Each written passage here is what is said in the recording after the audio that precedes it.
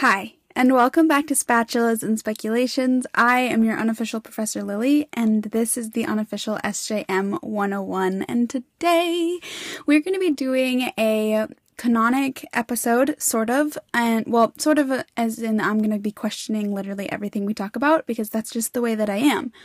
And to talk about this very canonic episode, we're going to be talking about things from all three series, so if you haven't finished reading everything by SJM, then save this, follow me, come back, and join the conversation when you are done. So, with the spoiler warning out of the way, today we're going to be talking about the Trove. And there are going to be pieces of the Trove that I think have been left in all three series, definitely in two of them, mostly in ACOTAR, and then talked about a little bit in Crescent City, and then I think we can see some imprints in Throne of Glass. So, there's that spoiler warning. And then, I just want to kind of I'm going to have to rush a little bit because today's the only day that I get to record, and there's supposed to be massive thunderstorms. So I'm trying to see if I can beat the rain, but I don't know if that's going to happen because I do tend to ramble. So I don't speak for Sarah. I don't speak for Bloomsbury. These are my thoughts. These are my opinions. This is what I've gathered. Today, especially, we're going to be talking about myths and, well, trying to see some outside influence, as we always do in the SJM world. So if I pronounce anything wrong throughout the episode, just have grace for me. I'm learning. I'm trying. Okay. I don't know what other warnings I have. I kind of forgot how I do this intro for some reason. I think I'm just going to jump into it. So, the Trove, there's quite a few Troves, actually. Trove is a typical word to describe a bundle of things. There's the Huon City Trove, Hybern has an unholy Trove, the Weaver has a Trove, there are other Troves, but specifically today we are just going to be talking about the Dread Trove, which was the main plot point of A Court of Silver Flames, outside of Cassian and Nesta's sexual exploitations and Nesta's overall healing journey. The Trove was, I think fascinatingly enough, it was brought into play in chapter 20 of Akasif. For something that is so predominant in the book, it's brought in rather late, which I find, like I said, fascinating, very fascinating. But you do see, the build-up through it when they're talking about Kashi. I don't know. Because he kind of is the one to start the conversation of the Dread Trove being brought back into play, which I find really, really fascinating. So, we're going to read through a good chunk of Akasif 20, kind of treat it as a chapter breakdown, because as you guys know, that's just how my brain works the best, and how it's the easiest for me to give you guys a ton of information is just by breaking down a chapter and just throwing in the pieces where they belong. And this is a chapter where we get the most information about the Dread Trove. So, this is going to be in Nesta's perspective. They are discussing the Dread Trove for the first time, and we get just, honestly, if you want to know about the future of ACOTAR, I suggest you look at this chapter, and then also look at the chapter, I think it's chapter 7 of Akasif, when Cassian is at the Band of Exiles' house in the human realms, and Iris is there, and they're just kind of going back and forth about the history of Prythian and how it's starting to repeat itself, and I think that's most definitely the direction that ACOTAR is going, especially when you count into the fact that Moore was gathering information at the library to help her with what she was doing in Valahine. So history of Prythian seems to be the most important clue that we have for the future plots of ACOTAR, which I actually think is just a really cool and subtle way that Sarah is just okay,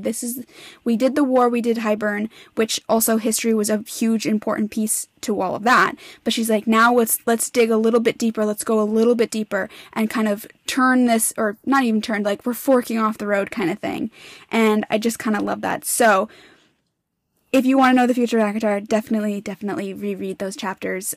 There's just tons of information packed in there, and I think it's just so good.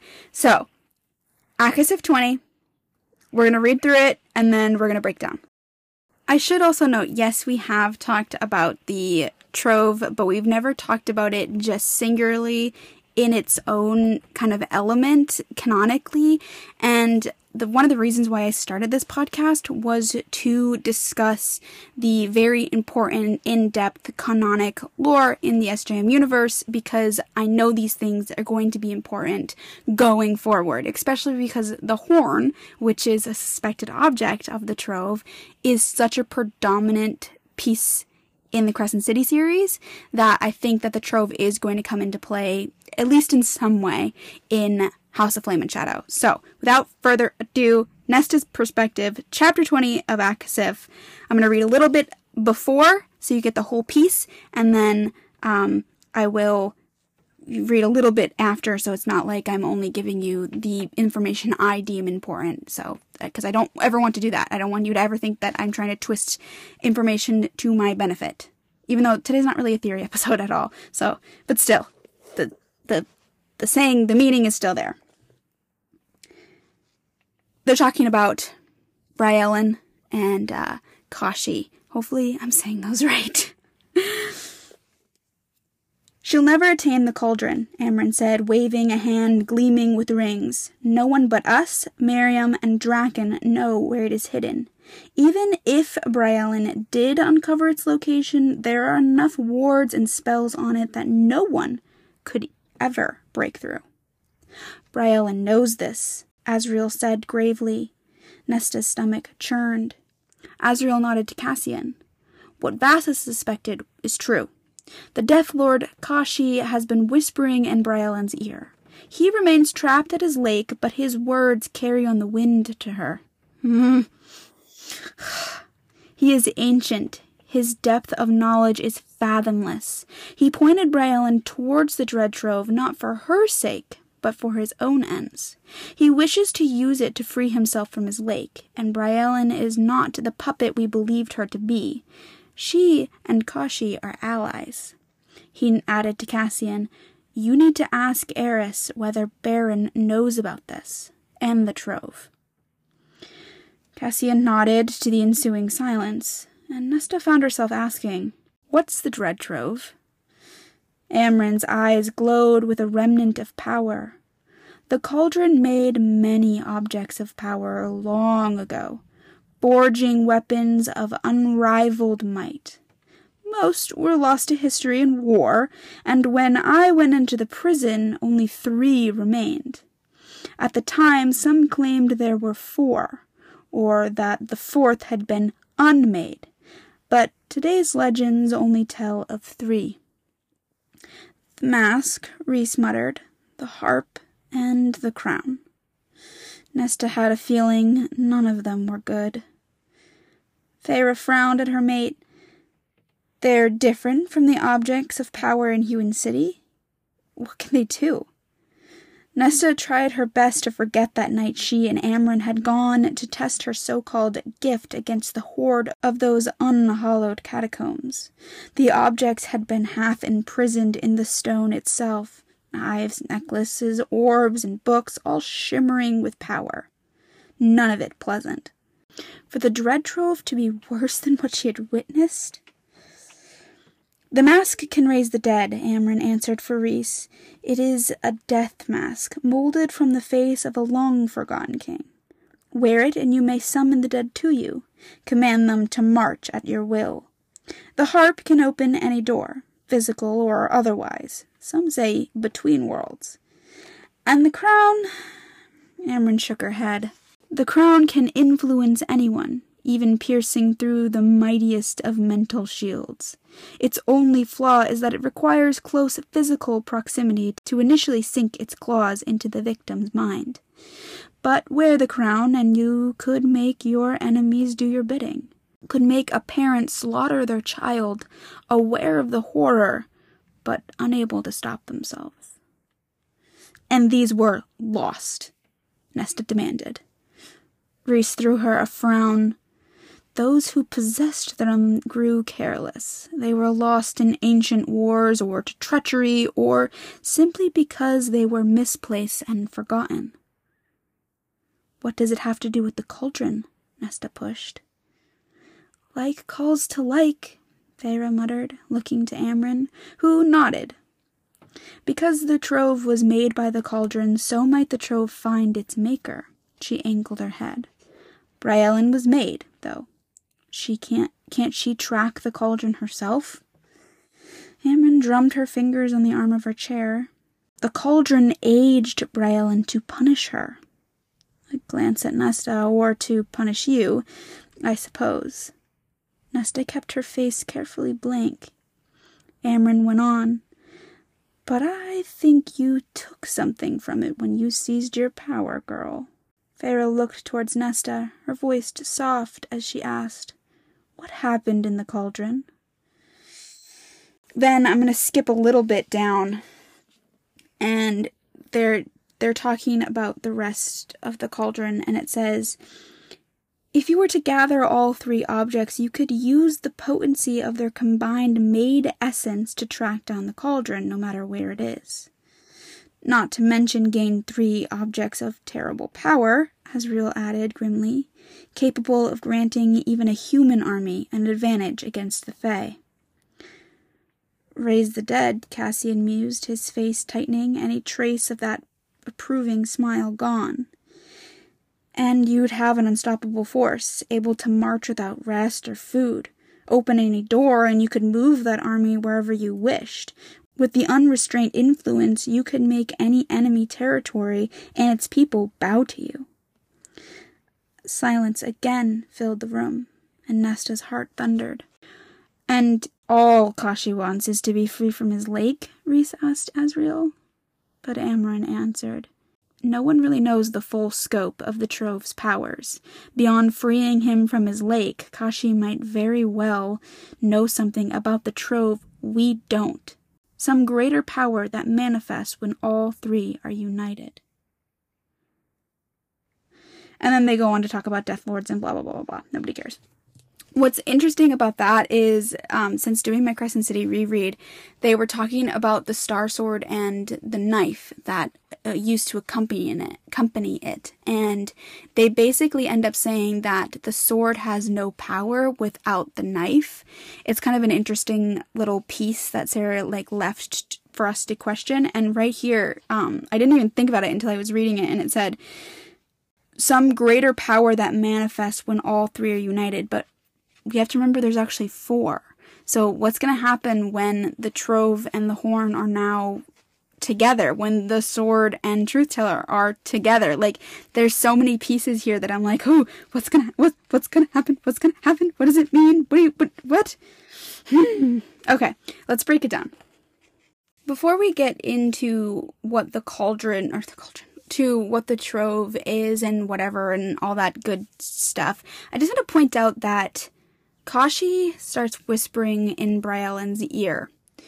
And at that point, we were told that the Trove purposely kept itself hidden, or it decided when it wanted people to remember. It had some kind of influence on the collective world to kind of just let it be forgotten for a little while, until things started moving. We end up having that great line that Amren gives Rhys when talking about Nesta's sword trove in Ataraxia, and how, fate wanted Rhys to have it. So it pulled all these strings to make sure that Rhys got a magic sword or whatever. And I kind of see that here. There's there's a long-winded tumble that you could go all the way back to, Akamath for sure, but because Vasa, the starting point with Kashi was Vasa. So for our group of characters, so the human queens didn't like Vasa, and so Vasa went to Kashi, and then we have Lucian ended up only going to the Night Court just so he can get this piece of information about Vasa, and then he leaves to go to that lake. There's this whole tumbleweed of fate and things lining up and going down through the line. And I think it's just I think this is just one of those things where fate was just kind of fate, the plot point, the plot that Sarah is weaving. I guess you could kind of say it like that, but I pretend these books are real when I do these podcasts that way. I don't trip over my words as much like that. But basically that, you know, things are lining up in a very specific way. And I think it's interesting that, you know, it all lines up so that Kashi, you know, remembers it when he remembers it, basically. And timeline-wise, I would say ish. I have a rough charted out. I haven't done like a deep timeline-ing of the book series, but ish. After Akafas, around Akafas is when Danica would have stolen the horn and then died. So I kind of think that that's the tipping point for the Trove kind of being awoken, was what was going on in Midgard. And I say that because when Bryce lands in Prythian at the end of House of Sky and Breath, it's meant to be a few months, you know, Nyx is still a baby, after the ending of Akasif. So they have already gathered all of the Trove by the time, I mean, I kind of wish I should have more roughly sketched out. I don't know. I think that it's probably around the, like, between Akafas and the beginning of Silver Flames is when Danica dies and the horn is bound into Bryce's body. But at that point, the horn was still nullified and it was hidden underneath her amulet that kept it from being found until it was ripped off her neck. So there's that little piece of information. I don't know how Kashi remembers it. I don't know why the Trove wanted him to remember it, if it was just to, like, get the ball rolling. The cauldron made many objects of power long ago, forging weapons of unrivaled might. Most were lost to history and war. When I went to the prison, only 3 remained. At the time, some claimed there were 4, but the 4th had been unmade, but today's legend only tell of 3. So I think that the Trove might have been made before or around the time of the Daglin. I don't think that the Trove was made at the time of, you know, the rifts and stuff. I think they were probably made at some point beforehand or around that time. It's not mentioned when they're talking about Gwydion being made. So I wonder if it was beforehand and maybe the Daglin used the Trove. I don't know. I really couldn't tell you, but I think there's something maybe there in that, because it was around, most were lost to history and war, and when I went into the prison, Amren, only 3 remained. Amren went into the prison before Thea and Peleus went to Midgard. So I don't know why the horn was missing then, when it shouldn't have been missing until about 1,000 years later, or within that 1,000-year period, because that's when Amren went into the prison. It was around that 1,000-year period, or right before the 1,000-year period. Yeah, because it was the Age of Heroes, and then the High King rose up and whatnot. So there's that. But we have other made objects that we know about. There was a made object that brought Miriam back from the dead and made her into some type of immortal, and that is on Krita, with them and with the cauldron. And then, you know, we could just say there are others. We know that obviously Gwydion, Truth Teller. Could Goldrin and Damaris be those? You know, are they made as well? So we do know of other made objects, but we don't, you know of other made objects. I do think that, and we're going to talk about it in a second, I do think that the item that brought Miriam back to life was probably a staff. But I'll talk about why I think that in a second. Before they get into the 3 objects that they know about, they start discussing how there could have been one other object, but it was unmade or lost, or who knows? Who cares? A 4th made object? Pfft, irrelevant. Nobody cares. And that would be, most likely, is going to be the horn. And I do have information to back this up. Of course I do. But really quick, I did a little bit of digging onto mythological horns or horns in folklore and that kind of stuff, and I really only found one instance of it, basically, because I mean, you look up hunting horn or horn in mythology, you're not really going to find, something like this.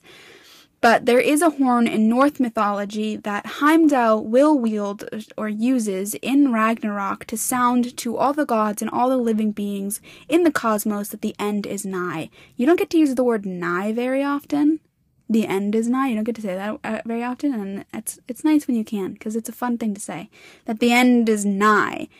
And what I find really interesting about that is that Heimdall is the all-seeing god. He also keeps watch of the Rainbow Bridge, and obviously we have the Rainbow Bridge in Valaris, but the Rainbow Bridge in Norse mythology, which I know we've discussed on this podcast before, is what connects all 9 realms. So I kind of think that little piece of information is really important, especially when you put into the prophecy of, when sword and dagger reunite, so will our peoples be. And that seems very like Rainbow Bridgey to me.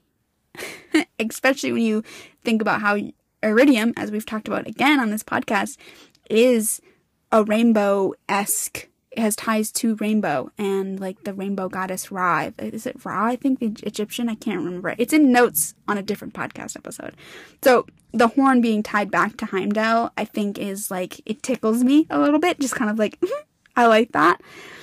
And the only other thing I could think of when I was trying to like think of other, what outside world, instance did Sarah get this horn idea from? Not that, I mean, she could have very well just thought of it on her own, and that's fair and relevant, but I do know that Sarah really likes her little, mythology and folklore Easter eggs, so that's what I try to find. Christian revelations, at the end of the Bible, there is the sound of the horn and trumpets that, like, signals, the rapture, basically. So there is that as well, but nothing, obviously no magic horns that open and shut the realms and whatnot that I could find. You guys might know something that I don't. I am, like you guys know, I am only very well versed in Norse mythology, basically, which I know like is very short-sighted. I'm learning more, but like it's kind of hard to learn about mythology unless you've just been like gathering those pieces for years and years and years, which is what I had done with Norse myth. So yeah. But in Aka 54, we see a piece of this 4th item, and it says this: their kingdom was endless. This is in the vision that Lanthys gives to Nesta. Their palace built of pure magic that lived and thrived around them. The harp sat behind them on an altar, the mask too. But the golden crown wasn't there. It rested atop Lanthys' head, and that was the snarl of the thread that pulled her out, the naked gleam of his greed. He'd seen the harp, known she was after the trove, and revealed what he would do with it. The crown he'd claimed for himself. It would have no influence over her, but their rule would be one of coercion, enslavement. A 4th object lay on the altar, veiled in shadow, but she couldn't make out more than a gleam of aged, worn bone. Now, I think it was probably veiled in shadow because of the amulet that Bryce was wearing, that, like, influence of the trove still being hidden, and Lanthys still remembered that there was a 4th object. He probably had seen the horn at some point. I mean, he rode the wild hunt. There was a horn, like, the hunting horn, like, that's... Come on now. I mean, like I said, it seems like the trove was made at, if not the time of the Daglin, then before the Daglin, if hunting horns, a wild hunt. I mean, there's just something there. I don't have enough canon evidence to fully click them together, but I do see the parallels of them in just the nature of 2 things being tied together in a way. In House of Earth and Blood, we get, I think it's the only time that the horn is actually ever described in what it once looked like, and that's in House of Earth and Blood 21, and it said specifically, this is when they're in Luna's temple, specifically the fingers that now curled around air, where a cracked ivory hunting horn had once lain. So that's all we get on, like, what the horn looked like before it was tattooed into Bryce's body. And can I just say, doing my Crescent City reread, the first thing that I would have done that they did not do in their investigation is figure out who did their tattoo. Who did Bryce's tattoo? Never once is that ever brought up. Like, how did that happen? Did Danica, like, give them a baggie of dust?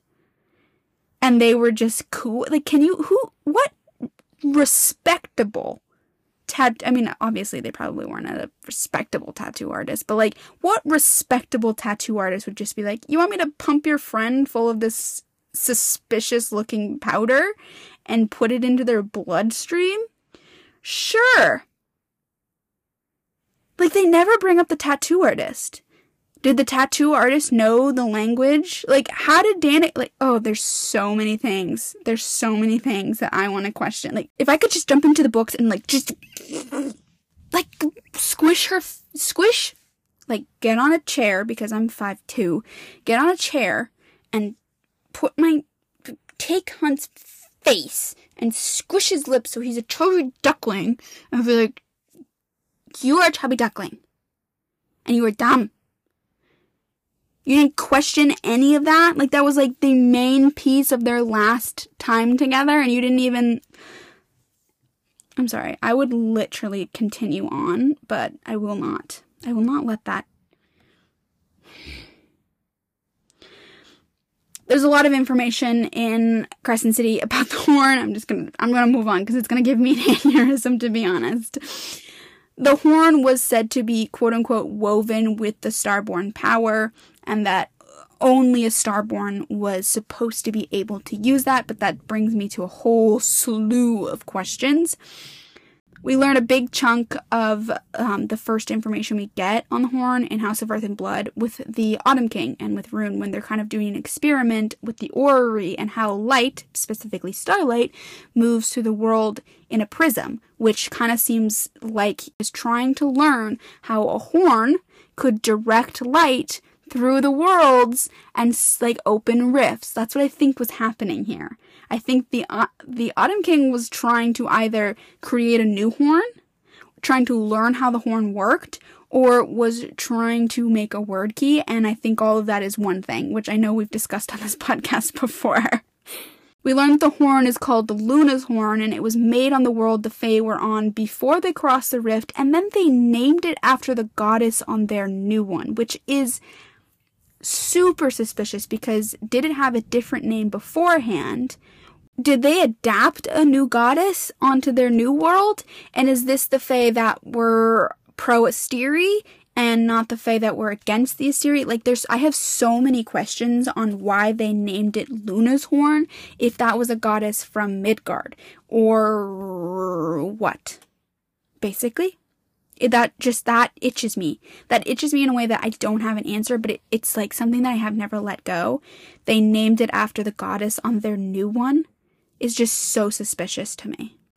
Peleus was said to have summoned all of the horn's strength to banish the Prince of the Pit, his brethren, and their armies back to hell, plus shut the Northern Rift. But there is no mention of the Southern Rift being shut by him, which I did not notice until I was building this episode.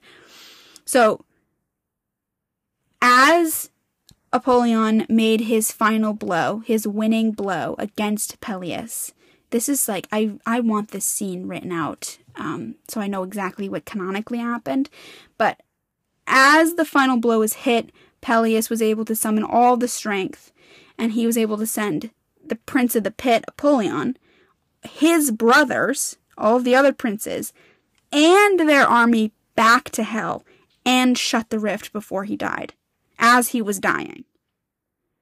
And then the horn was broken into two, or cracked into two. We've talked about if Peleus was supposed to be Starborn, then why did the horn break? But I guess you could kind of bring it back to the cauldron breaking with Amryn. I mean, I don't know. I don't know how Amryn was big enough to I mean, plot's gotta plot sometimes, you know? Plot's gotta plot sometimes, and that's okay. If it was used to fight hell, then why did Apollyon try to hunt it back down? How was Apollyon planning on using it? We learned that people ended up just forgetting its importance, including the Autumn King, and then suddenly everyone's just like, oh, we need the horn again. So there's something suspicious about that to me. In House of Earth and Blood, chapter 29, it says, it mentions here that the sacred objects, plural, were made only for fae like them, that the horn worked only when that starlight, flowed through it, when it was filled with power. It claims that the starborn magic, in addition to a bunch of other crap, can be channeled through the sacred objects, bringing them to life. Bringing them to life. The starborn magic, bringing them to life. I sure as fuck have never been able to do that, even with the Star Sword. But it says that why the Prince of the Pit had to steal Peleus' blood to make the Crystallis to hunt down the horn. It contained that essence. I think the horn could have been wielded by any of them, though, Hunt said. But if the Prince of the Pit had gotten his hands on the horn, he wouldn't have been able to use it unless he had a starborn fae to operate it. He nodded to Rune. Even if whoever wants the horn now finds it, they'd have to use you. So my question is, does Apollyon have a starborn just like chilling in hell with him? I mean, that's not even the biggest piece of here, but it says to bring... I can't get over the fact that they just like gloss over the fact that it says that the starborn power could bring something to life. And they're just like, anyways, moving on.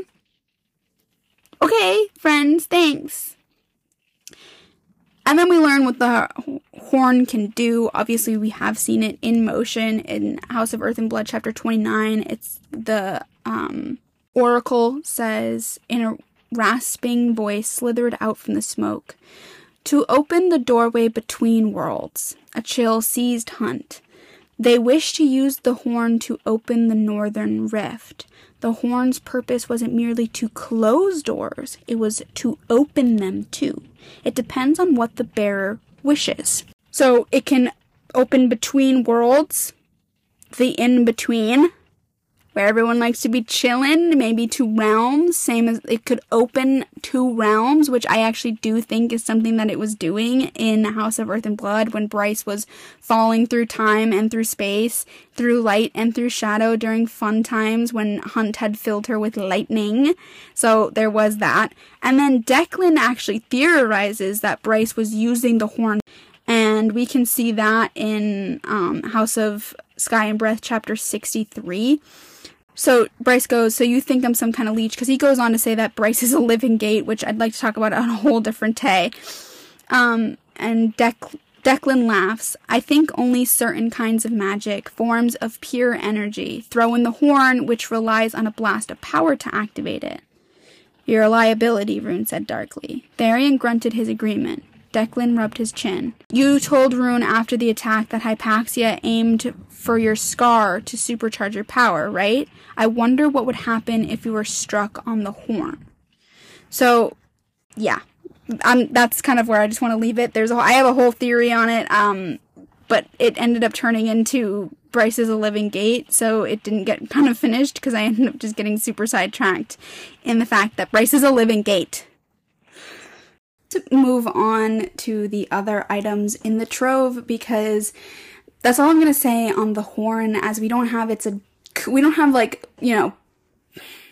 solid canon. I mean, we have tons of parallels saying that the horn is the 4th item of the Trove, but we don't have Amryn opening up a book going, oh yeah, I now remember the horn, it's a part of the Trove. We don't have that. So I'm going to move on to the other 3 items in the Trove because there's a lot to go through, honestly.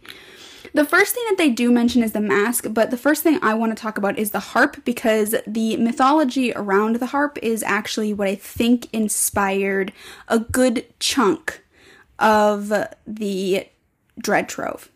So there's two pieces of mythology. One I'm just going to touch on super briefly and then just like bounce away from it. And the second one I'm going to talk about in more depth.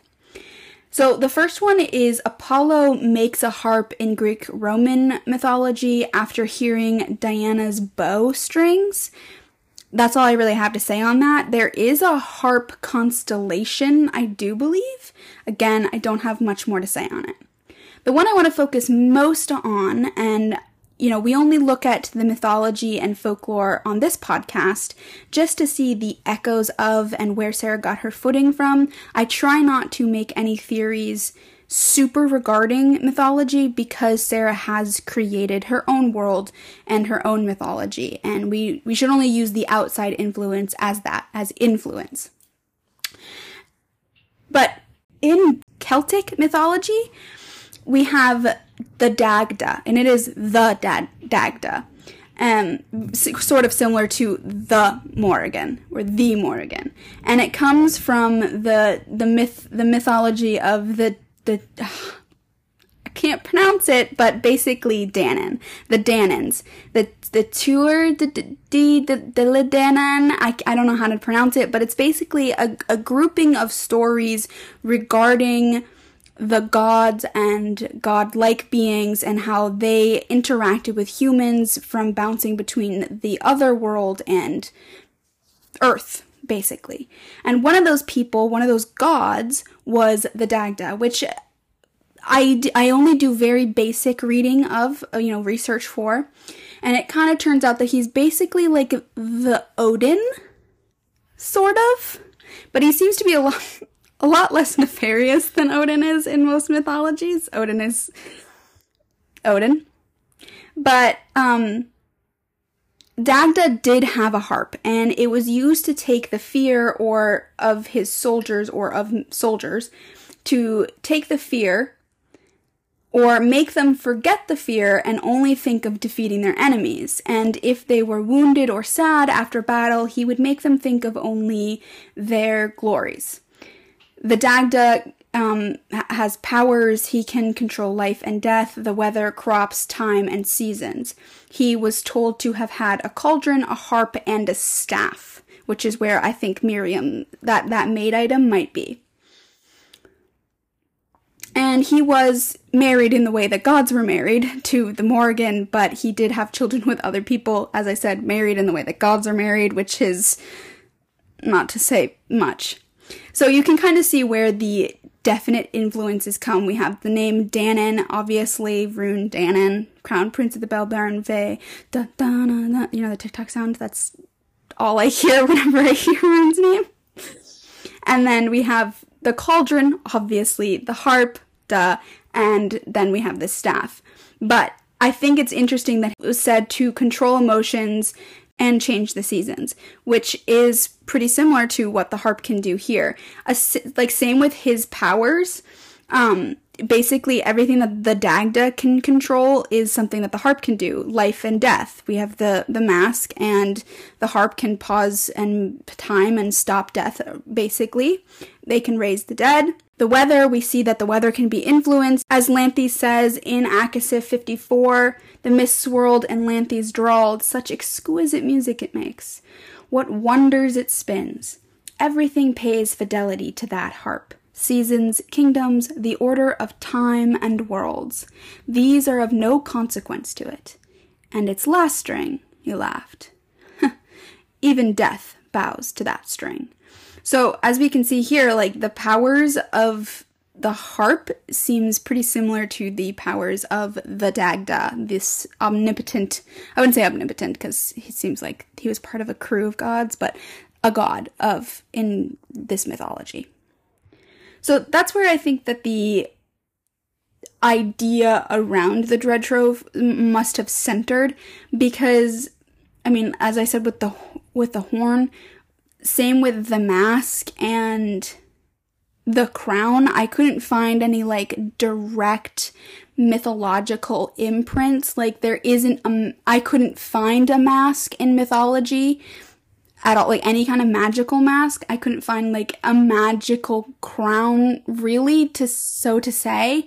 In mythology, and if there are, please DM me, I'd love to know. But I do see this harp.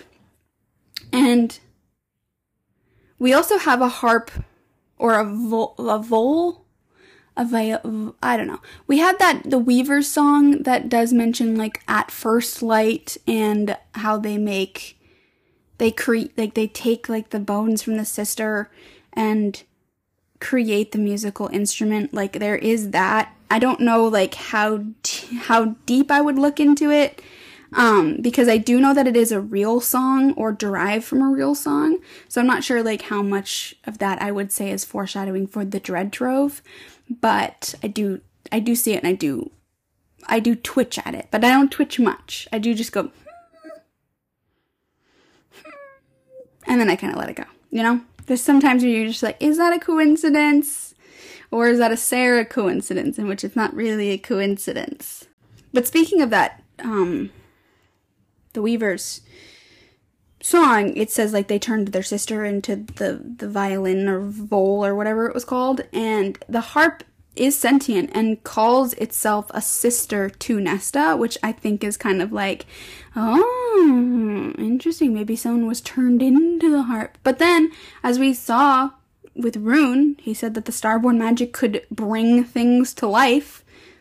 You can't see me, but I'm, like, blinking at the microphone, like, And the harp, when it's talking to Nesta, it says that we could strum things into being, which also mirrors what Rune was saying with the Starborn magic. It's never said what it could strum into being, what it's talking about, if it's just saying that it wants to strum in, like, you know, not chaos as in void, but, like, chaos as in, like, you know, discord. Like, they could use the harp to create trouble. Like, that could be something it's trying to say, but I also, like, I kind of, like, cringe, because I'm like, what do you mean you can make things? What are you talking about? What have you made before? But we do see what it looks like, and it looks like it's golden, and it's embossed with intricate designs, but it's never actually described what those designs really are. And it's set with silver strings. And it was in a temple room, or a room that mirrored the temple that they have in the House of Wind, with stars and constellations etched all around it. The harp was likened to the sun, the center of a solar system. The sun is a star. Did you see my TikTok? Me losing my mind over that today?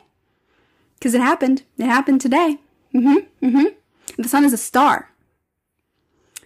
So all of this sunlight, golden sun, you know, the day court being tied to the Trove being tied to the Starborn, the sun is a star. The sun is a star. Nyx, when they're like, all that iridescent light filling him as a baby like a sun, like a little sun, it's because the sun is a star. In chapter 55, when Farah glows with all that starlight, and they're like, oh, must be from the day court, and it's because the day court is the star. It's a day star. A star in the day. The sun is a star. You should watch the TikTok. If you don't know what I'm talking about, you should watch my TikTok, because I'm a lot more subdued right now. It's because I've become a numb mush pile. But, yeah. The sun is a star. Do you know how dumb I feel about that? You don't, but I do. I feel so dumb. So the harp was last used and last left in the Dusk Court room. In the Dusk Court. The sun is a star. It was sitting on top of an 8-pointed star. It says that it was directly on the heart of the star, which anytime I see the heart of in SJM, I kind of like, I twitch a little bit, because I am always immediately brought back to what Manon calls when she's describing the symbol of the three-faced goddess, it says the dark heart within her. So anytime I just see heart, I always am just immediately brought back to the three-faced goddess and the mother for some reason. And typically it always has something that could easily go back to the mother and the three-faced goddess. Nesta then gets a vision when she touches it, and we all know that this is what I think was the last time that the harp was used to close the gates between Midgard and Prythian. But as for what do we know exactly it can do? We can only see that it has winnowed and can pause time. Nothing else has really been confirmed with it, but we do know that it has 26 strings, and that the 26 strings seem to be a direct reference to the 26 realms. So I'm assuming the harp can manipulate each of the 26 realms. We don't know what all the 26 realms are. We've talked about that on the podcast a million times. But I do think that there's one question that is left about the harp that I'm actually really curious to see what it means. And it says, well, it seemed like it'd take 3 strings. She didn't want to know where all 26 strings might take her if strummed, or if someone made a melody, which I think is fascinating, because there's only one person that I know who knows how to play like a stringed instrument, and that's Tamlin. Doesn't have to say like, I just, just gonna leave that there. Just gonna, plop that information there and kind of walk away.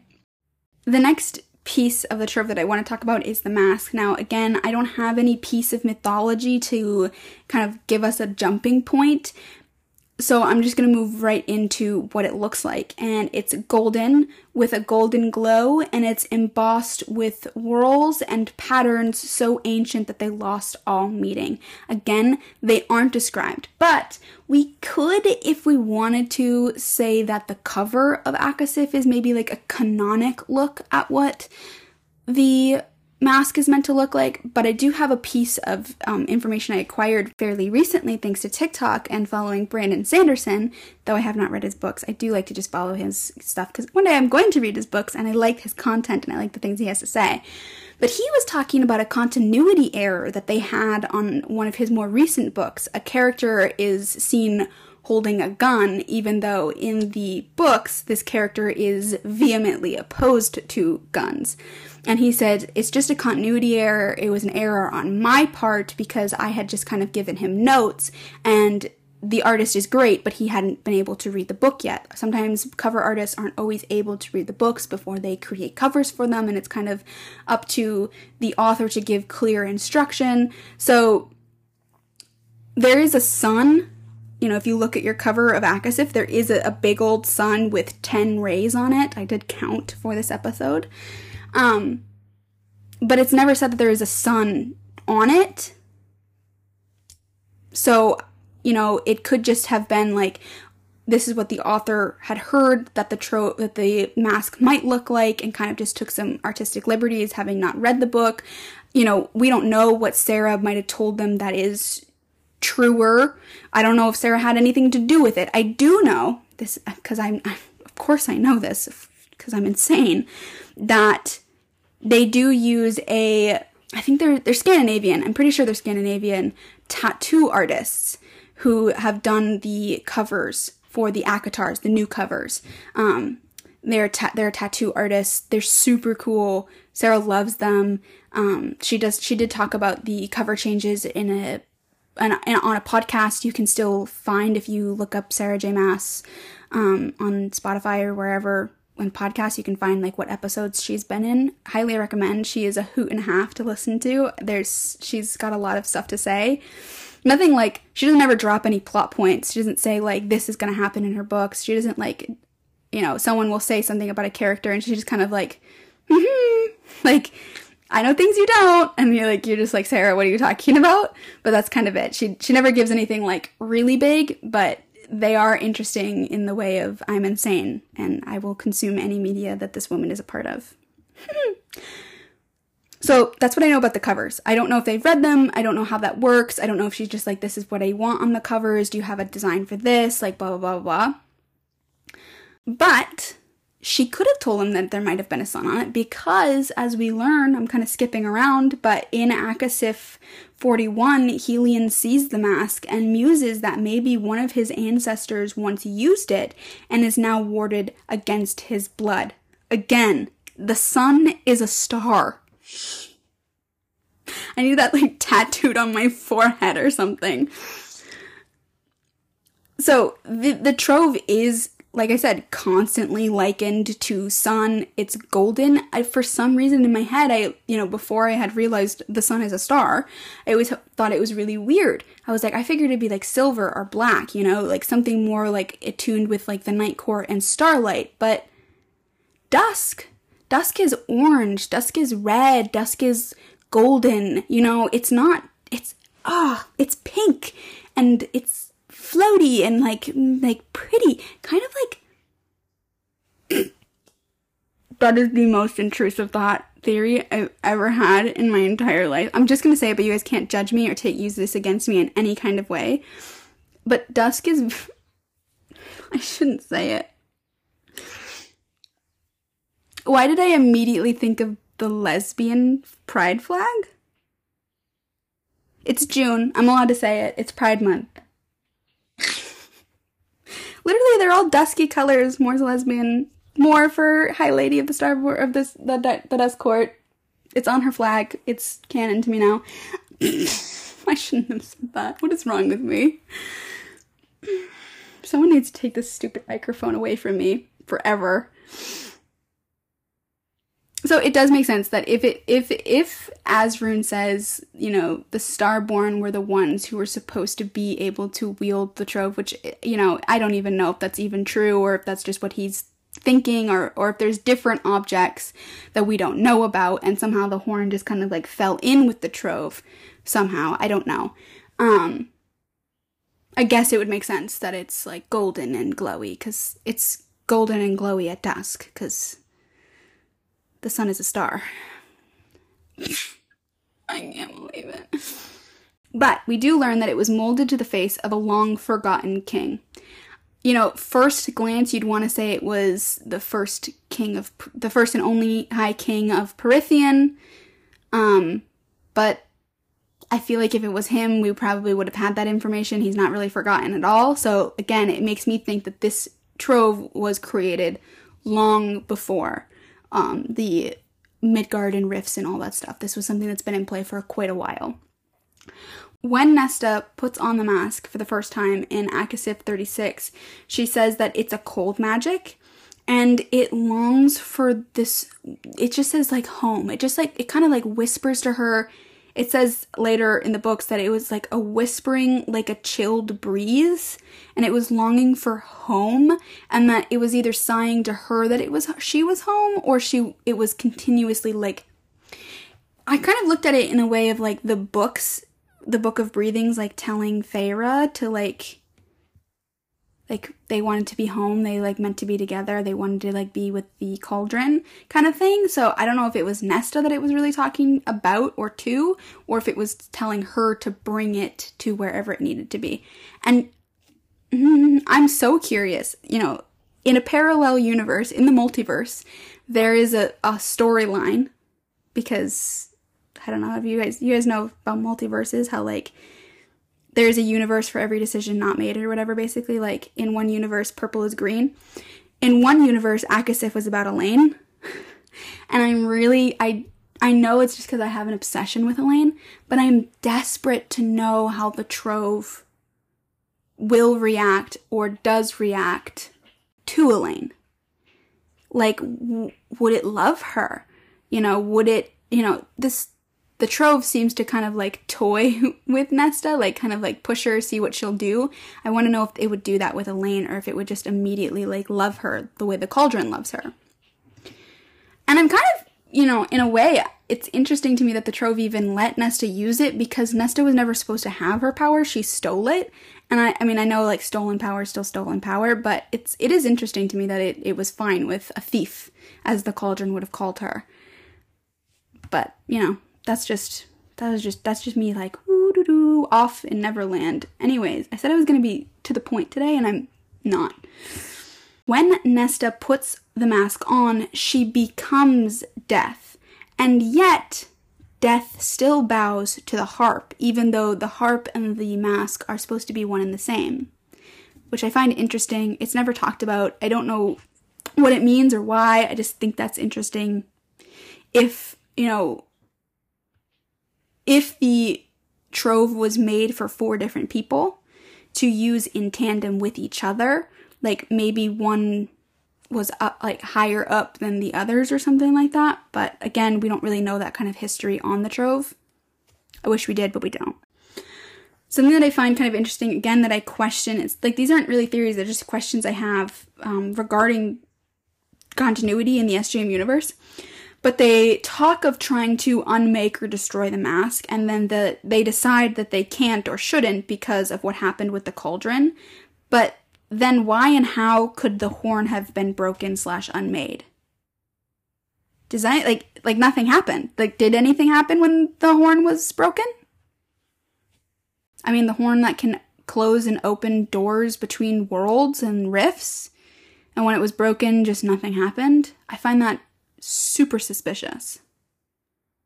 Like, really suspicious. And then I just want to point out that the mask is what seems to allow, like, once Nesta has the mask on, there was another being looking through it with her.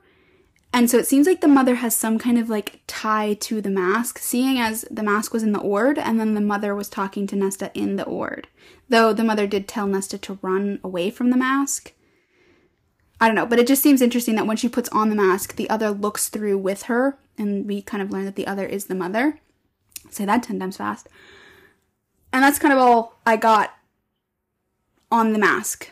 We don't really know much of what it can do, other than it raises the dead and they can walk. We don't know if it has any other abilities, if she could maybe commune with the dead, if she could find someone dead. Like, we don't know anything other than it can just, like, make people walk. I mean, that's kind of a oversimplification, but basically. But I'm curious to see if, like, could she find someone in the dead realm? Could she talk to the Underking? Like, you know, there's more implications. Can she see death? Could she stop death with it? Like, is there more there to it? And I'll talk about my theories on the Trove at the end here, but I'm gonna leave it there. Okay, the crown. I don't have much to say on the crown, to be honest. We don't learn much about it, other than I have some theories regarding the crown. And there's nothing, again, that leads me straight back to mythology, except for, do you guys remember when we did Lydia's bedtime story that she does with Rune, and I had brought up the story of Sigurd and the Volsung saga? If you don't remember, that's totally fine. I highly suggest listening to the very good version of it, not my version of it, and listen to Myths and Legends. They do a whole series of it, and it is my favorite mythology story of all time. But basically in the beginning, Sigurd slays and defeats a dragon named Fafnir, and I'm only saying this because I like to say the word Fafnir, because it's fun to say. Try saying it, it's really fun. And Fafnir has a trove in which Sigurd then raids after he has slain this dragon, and he gets a helmet, or a helm, and it's meant to, like, it instills fear in people, but, and loose, that's so bad. If anything, again, I would just bring it back to, I think Sarah created 3 objects to kind of mimic what the Dagda could do, and yes, it's not lost on me, Dagda, Daglin. Anyways, moving on. All we really know about the crown in SJM lore is that it was a simple golden crown, again, golden, with 3 spikes, and I do think that there is some foreshadowing maybe in the tiara thing that Nesta wears to the Court of Nightmares. It had, like, those spikes on it as well, so I think that it is interesting that there are two versions of it, kind of. Or just, like, foreshadowing the crown. And all we know is that even nature could be influenced by the crown. At the end, on top of Ramil, there was a storm that was raging, and then Briellen comes and she just kind of, like, wishes her hand and it clears up. So I think it's fascinating that the Trove can kind of all do the same thing, except also not at the same time. you know, I love Sarah J. Maas. I will never ever knock against her. But I do wish that there might have been a little more clear lines, because the crown can influence nature, but so can the harp. The harp can stop death, but the crown can also do, the mask can also do stuff with death. Like, it's kind of, like, the horn can open up things. The mask opens up, I forgot to say that, the mask does open up doors and wards and summons Nesta to it. So, like, it can also open up doors and wards. Like, there's no clear what they can and can't do, and they don't test it, which is fair. I probably wouldn't test it either, but it is, you know, for someone who's trying to get a clear, like, analytical, go too deep, breakdown of her universe, it is, like, hard for me sometimes, because I'm like, well, this can do the same thing that can do, so I'm kind of confused. And then, obviously, people are influenced by the crown. She can make people do what she wants and turn them into her slaves. That's all we know. That's all we got on the crown. You know, Nesta wears it for, like, half a second, and that's it. I want to talk about my theory that the Trove is basically word keys, which I think we have touched on, and I'm just going to touch on it again. The amulet of Orinth, which held a word key, was able to influence good outcomes for its rulers. And I think that it's kind of insinuated / half said that Erebin, like, was such a successful, you know, king of the assassins because he had the amulet in his possession. And then when when he gave it to Aelin, that's when he fell. That's when his reign fell. So I think there's that. And then in Heir of Fire, chapter 59, Maeve says that the word keys could wield a dead army. An army of the dead. And all of Tower of Dawn was about, you know, not all of it, but a huge chunk of it was talking about the dead and the dead city and how they locked away their dead so they couldn't be used again. Sounds like the mouse to me. And then obviously the word keys were used to open up other worlds and possibly even realms. And whoever had them was all-powerful, omnipotent. They could do whatever they wanted with them, though we never get to see that in action. Again, you know, Aelin, when she has all of them in her possession, she got burnt out, basically. But that's just because she put them back in the gate. She made the word gate again, or something like that. That's something I want to do a whole chapter breakdown of that scene. But to be honest, I might cry through it, so I don't know if it's a good so we don't actually see the word keys used in their, I mean, I guess to be fair, like, you know, we're just talking about how the Trove can make things, strum things into being with the word keys. Like Erwin, he had 2 in his possession at one point, to because the wyverns were gone. Because the wyverns were gone, they were supposed to be gone, and yet he brings them back to life and creates his own army of them, basically. He creates his own creatures into being that aren't just like Valg, like from his world. Like, he does create his own other Valgies. So there is that. And then I have one theory on the Trove, and that is, and I have a TikTok on it. I don't even know. I might have talked about it. I don't know if I've talked about it. I need like a list of things I've actually said on this podcast. But to do that, I'd have to go back through and listen to my voice. And my voice is like nails on a chalkboard to me now. I barely can even watch my own like older TikToks. Editing this podcast can sometimes be like torture. But I have this kind of theory that each one of the sisters will end up wielding an item of the Trove. And that is because each white sister technically could have gone looking for the Trove. Feyre could have, but she was pregnant, so she didn't.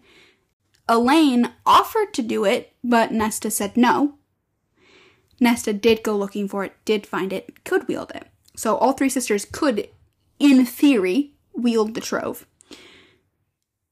So Feyre, who is a Demeti, the crown, has the power of, basically is the power of a Demeti, except she could now, you know, who knows what else she could influence, especially with her power.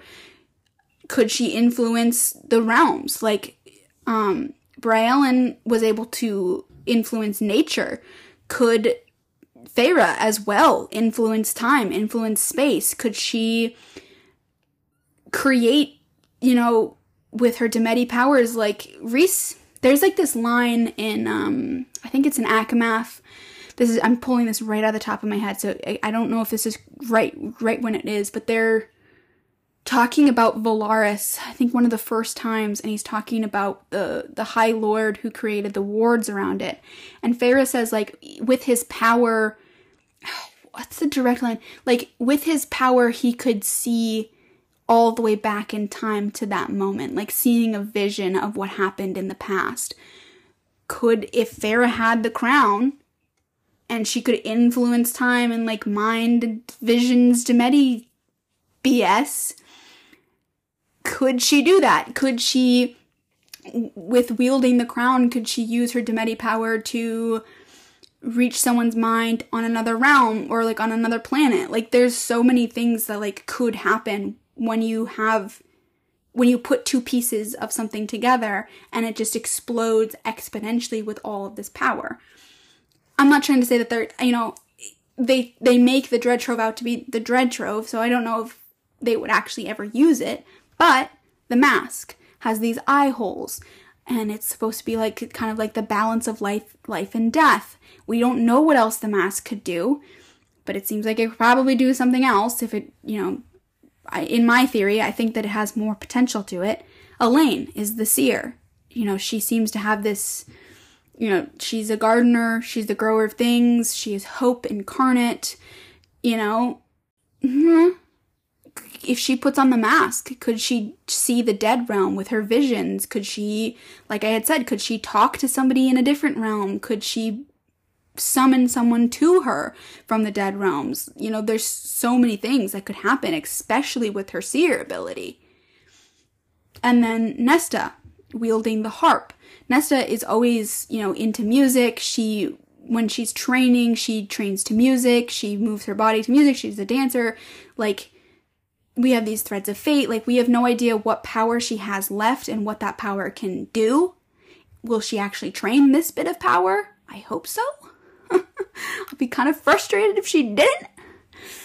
So, like, wielding the harp to, you know, unlock and open doors and to other realms.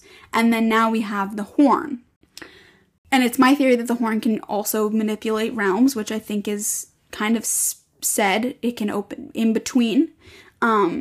Is there more that the horn can do than that we've not yet seen? The issue with Bryce is the same issue I have with Nesta, to be honest, is that neither of them actually train. Bryce starts training a little bit in Hosab. Like, she trains a little bit her shadows, she trains a little bit winnowing, but, like, she never actually trains her starlight. And it seems like, with everything that Rune was talking about, that there is more to the Starborn power. It's not just blinding people. Like, it can do more. It was feared. It was powerful. They could go up against Apollyon. I think Apollyon would just put on a pair of, you know, aviators and just, like, flick Peleus off the map. Like, they fought for 3 days. I don't think it was just light that was stopping the man. He would put an umbrella over his head. Like, they're not... Now I'm just picturing Apollyon with, like, aviators and a ball cap, like, tucked down with, like, a sword in hand. Oh, it's too late in the day for me to be recording. So yeah, that's what I'm trying to say, is, like, there's so much more untapped potential. We've only dipped our toe in, And I am glad because, like, it is building blocks. Like, I do like building blocks and I like gathering my information. So, like, we're using this knowledge that I've gathered for us today and that we've discussed today, that is going to be built on top of in the coming books and stuff.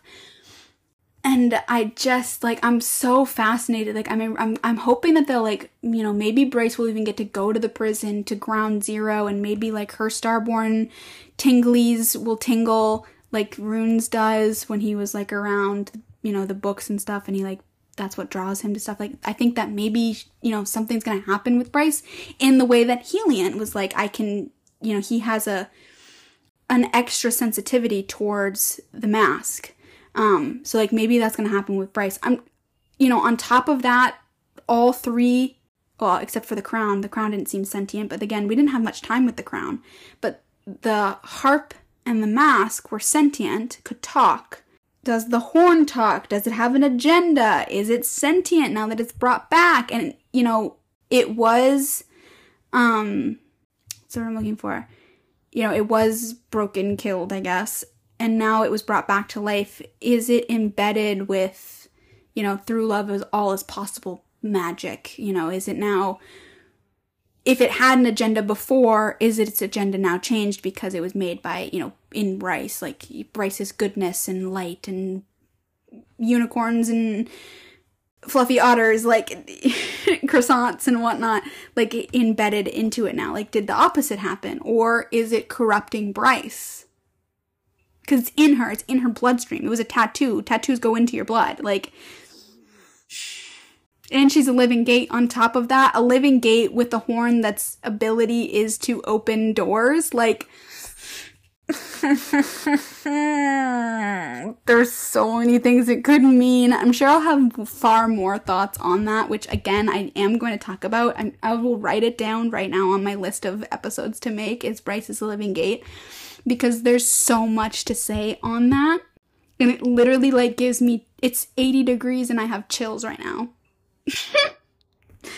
Okay, that is where I'm going to leave us today.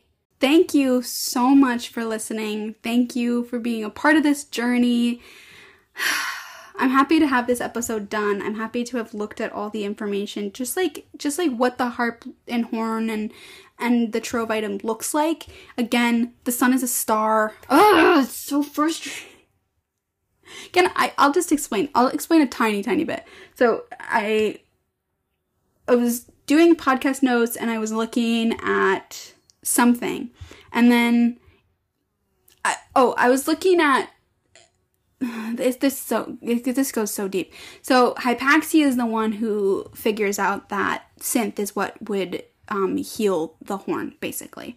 And I was looking at her when she was like trying to find the antidote for synth, and it was like talking about her power and how the venom from the Crystallis demon like turned gray. And I was like, ooh, I wonder if Erwin turned gray when Yrene unmade him, because that's basically what she did. And we could talk about that some other time. But so I went back and looked at chapter 113 of Koa, and literally it was like she was filled with like iridescent light, which is starlight, like starlight. And then, which is said like throughout all of Tower of Dawn, like they liken it to like starlight and blah, blah, blah. But they always say like starlight, and then pure, clean as day. And I was always like, this is so frustrating. This, like, what does that mean? What is Sarah trying to tell me? What is she trying to tell me? Why don't I understand? Why is like Farrah Cursebreaker always tied to like Helion and like all this stuff, and like saying it's Helion's power that she had gotten? And like, it drove me insane because I didn't understand. And then I was looking at it pure as day, starlight, pure as day. And my brain goes, hey, Lil. And I was like, yeah, looking at the book, talking to myself as I do. Do you remember, you know, in elementary school, probably? Yeah, I mean, vaguely. I only have brief, small memories from that time in my life. You know, like when we learned about the solar system, you know about the solar system, right, Lil? Yeah, I've actually been researching a lot on the solar system thanks to Sarah J. Maas, like learning that there, like, Vanith is a planet and stuff like that, or a moon or something for Pluto. And oh, that's cool, yeah. So you're learning about the solar system. Yep. Mm-hmm. And constellation all the time. Yeah. Oh, I'm learning all sorts of stuff. It's so much fun. I'm going to be great at trivia by the end of the Sarah Mask being done reading books. Okay. You can't see my hand, but I'm actually pretending I'm holding a book as I'm doing this. Because this is exactly what happened. This is a whole train of thought that really happened. You do remember that the sun, you know the sun, right? Yeah, I see it. It's shining right now. Isn't that great? Yeah. Do you know that the sun is a star? And then my book fell. The sun is a star. Yeah, the sun is a star. The sun is a star. Yeah. So you're telling me that, like, Brannon, Mala, yeah, stars, all that star paraphernalia, all the ties back to, like, Bryce and stuff,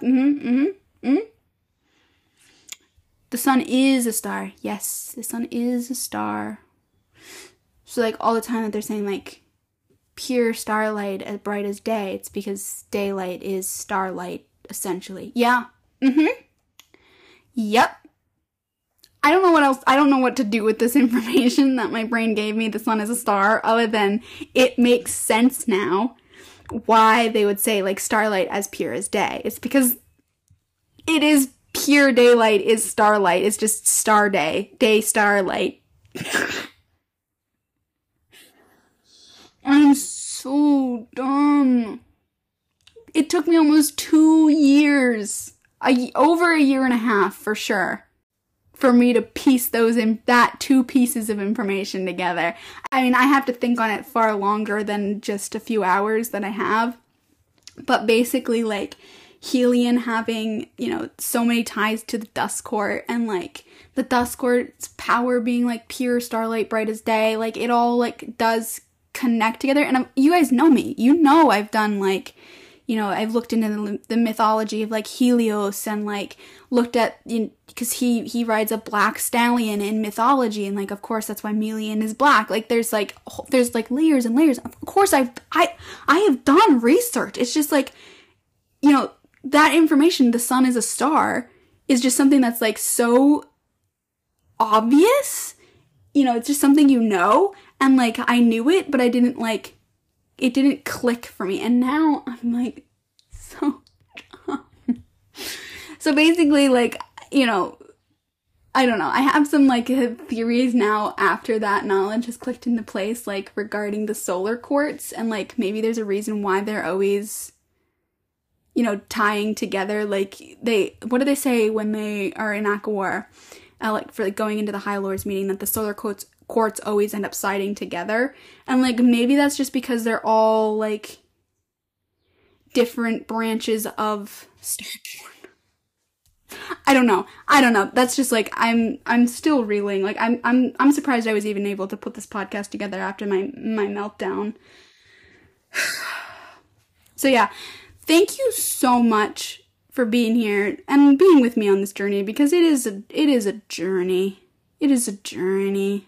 And I'm just so thankful for each and every one of you for being with me and for listening. And I love this little corner of the universe we've gathered for ourselves. And I hope you guys have a wonderful week, and I will see you next week. Okay. Goodbye.